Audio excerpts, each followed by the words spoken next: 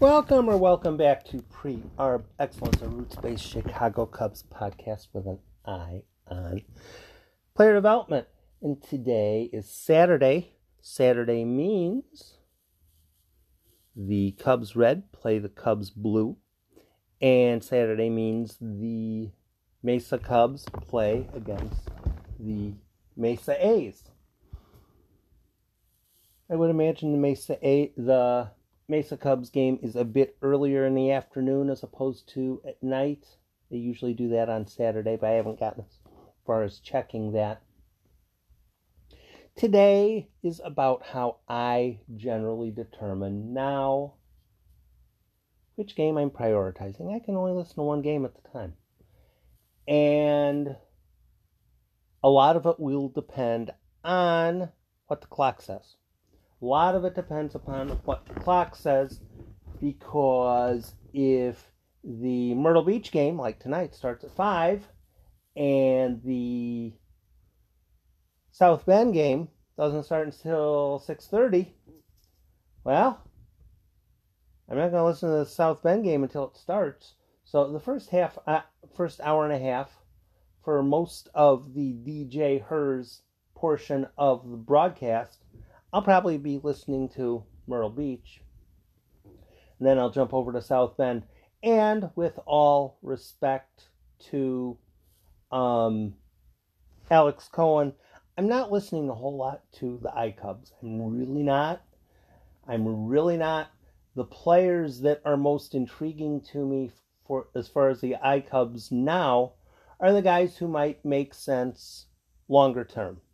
The guys that might make sense longer term, and the guys from the iCubs this year who make sense longer term are already in Chicago. So if I want to listen to iCubs, I will prioritize the Chicago Cubs game because they're basically the same thing now.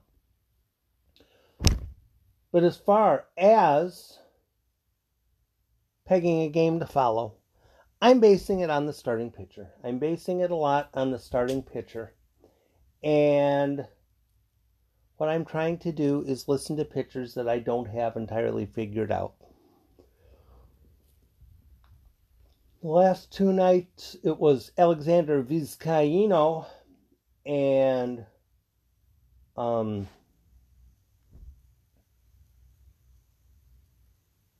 Anderson Espinoza, who recently acquired, still trying to get a feel for them. All that good kind of stuff. Tonight, South Bend is going with Max Bain, which I will default to at some point. But I'm more interested in hers. And Bain is still... I don't believe that any information on Max Bain right now is particularly pertinent. I'm probably off on my own little island on that. He's developing, he's getting there, he's figuring things out, he's developing. I looked at his ERA today for a tweet, and I think it's like 5.81, 5.91, 5.19, something like it. It's high. Doesn't matter. He's going to have, over the course of 5 outings, 2 that are really good, 2 that are kind of good, and 1 that's really bad. And it's like you're rolling a 10-sided die to determine if he's going to be... It's not a case of he wasn't prepared, or he wasn't this, or he wasn't that. Sometimes you just have a bad game.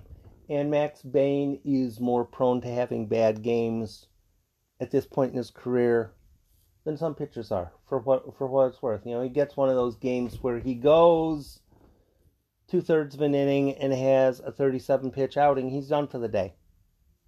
However many earned runs, that's what he gets. That's his total line. Hers against low A hitters has been rather comical. It really has been. He's any left-hander at the low A level with any kind of life on his fastball, any kind of jump on his breaking ball, any left-handed pitcher with any kind of sort of anything special is going to be fun at the low A level.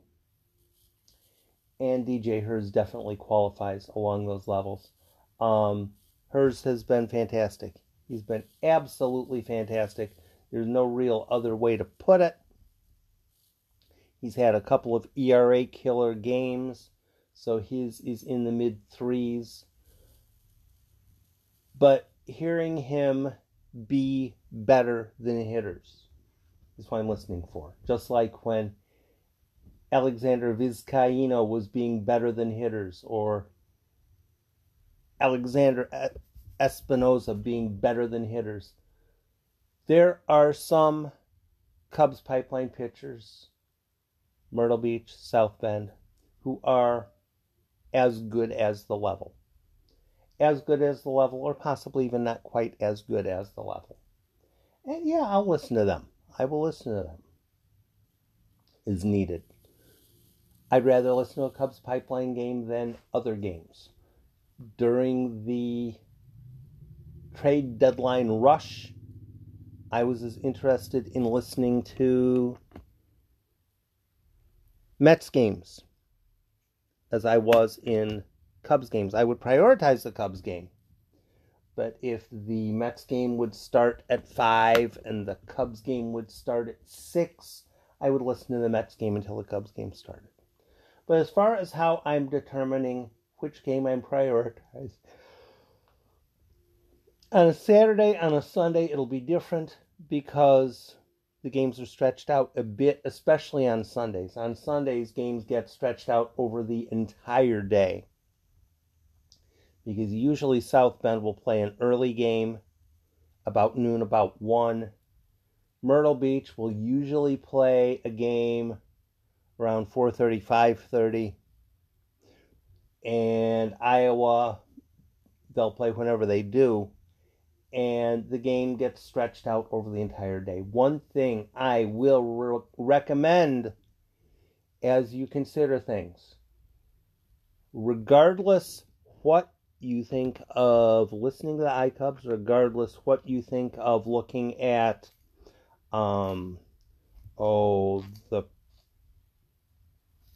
concept of listening to a game with some of their starting pitchers as the starting pitcher, Alex Cohen is still fantastic at what Alex Cohen does.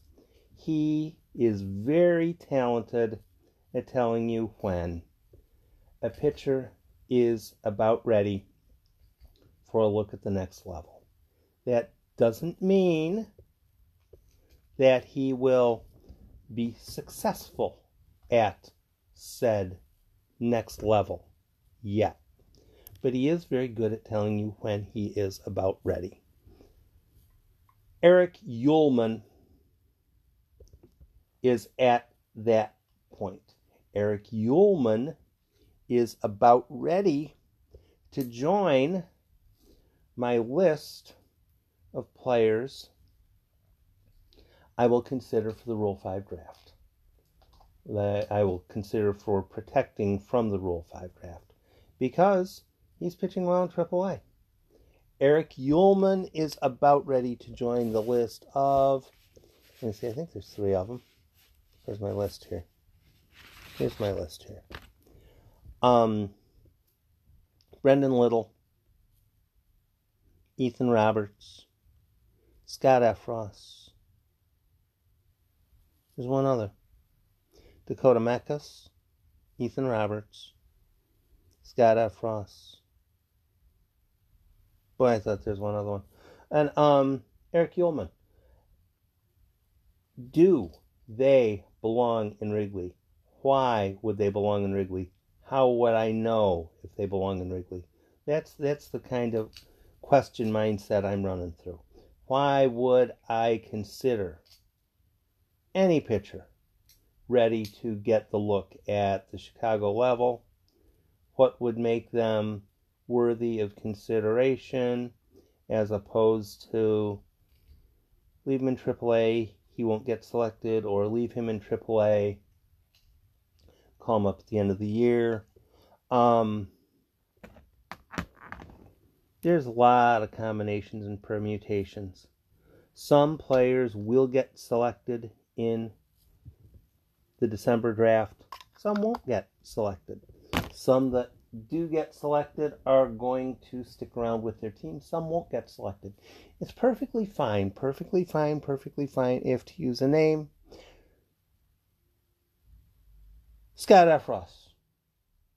If Scott Effross gets selected in the December draft, and Cubs fans across the border, oh no, they should have called him up. They should, and then Effross gets returned to the Cubs. That's fine. The problem is if Scott Effross or Dakota Mekkes or Brendan Little or Eric Ullman get drafted in the December draft, don't get returned, and they're really good for 3 or 4 years. And the key to getting December right, is to look into the future 2 or 3 years. If the Cubs are unable to effectively look into the future for 2 or 3 years, that's bad on them. The ability to look into the future and decide, is Eric Ullman, is Brendan Little, is Dakota Mekkes, is Scott Effross one of those guys that might be a difference maker for another team? You can't prevent other teams from calling someone's name in December. They've done well. If somebody selects any of those 4, I won't be surprised. And if they do well, I won't be surprised. The key in this sort of a situation, in a situation where 2021 really isn't the priority, getting the future right is more important. Today, someone was questioning why Andrew Romine and Jason Hayward are getting opportunities instead of the younger players. Actually, I think David Ross has done a fairly good job of that. Stapling a player to the bench is not optimal. Regardless who it is, if you're on the roster, you should play. You should play some games. 2 or 3 starts, 4 or 5 starts a week, whichever. Everyone should play. Everyone should get the opportunity to get into the game. There should be 0 cases of this guy does not play unless everybody else gets hurt. Or this guy doesn't play unless it gets to the 12th inning and you need a pinch hitter. Sergio Alcantara should get in. Andrew Romine should get in. Austin Romine should get in. All of the players should play. And at some point during the game, DH or no DH, 6th inning, 7th inning, probably be a good time to, let's switch it up a little bit. Bring in one of the guys off the bench so everyone stays engaged. You're trying to answer questions for the future. It's unlikely that either Romine will be a key piece of the team on into the future. But the Romines are around because one of them's a catcher and one of them's a shortstop. The Cubs really don't have those positions otherwise filled out. Let all the players play and do the assessment. The person who was complaining about the players that were playing was fussing about which relievers? Trevor McGill and Michael Rucker. I think those were the 2 that he was criticizing. Why are they playing? They're old. Well, I talked about that yesterday. What difference does it make how old they are? 26, 27, 28, 25? What difference does it make? What you're trying to figure out is, can this player be useful for the Cubs in 2022 or in 2023? With Adam Morgan, he is old. But the Cubs have his rights in 2022 if they want him. Are they going to want him? Why are they going to want him? Why are they not going to want him? Answering those questions for all of the players on the roster is what the last month, 5 weeks of games are about. And realistically, Wins and losses, less important than they were in other seasons. The countdown as of right now: Colorado 10th, 961. Kansas City 9th, 453. Now here's where the business is. 8th place, Twins, 438. 7th place, Nationals, 433. 6th place, Cubs, 431. 5th place, Marlins, 411. And sneaking up toward the top, Pittsburgh Pirates, 4th at 364. The Rangers at 344 and Diamondbacks at 338. Rangers are about where they've been for the last week. Diamondbacks are up a tick. Orioles are still bad.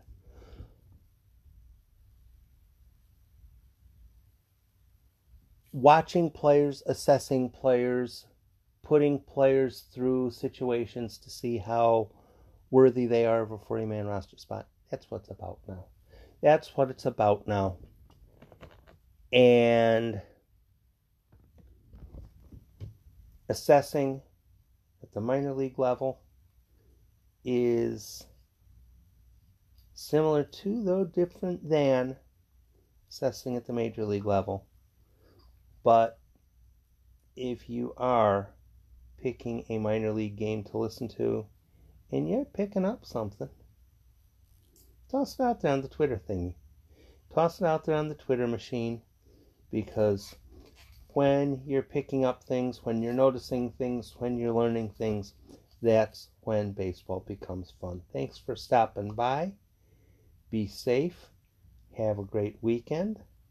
And, at least in Myrtle Beach, Saturday is Hers Day.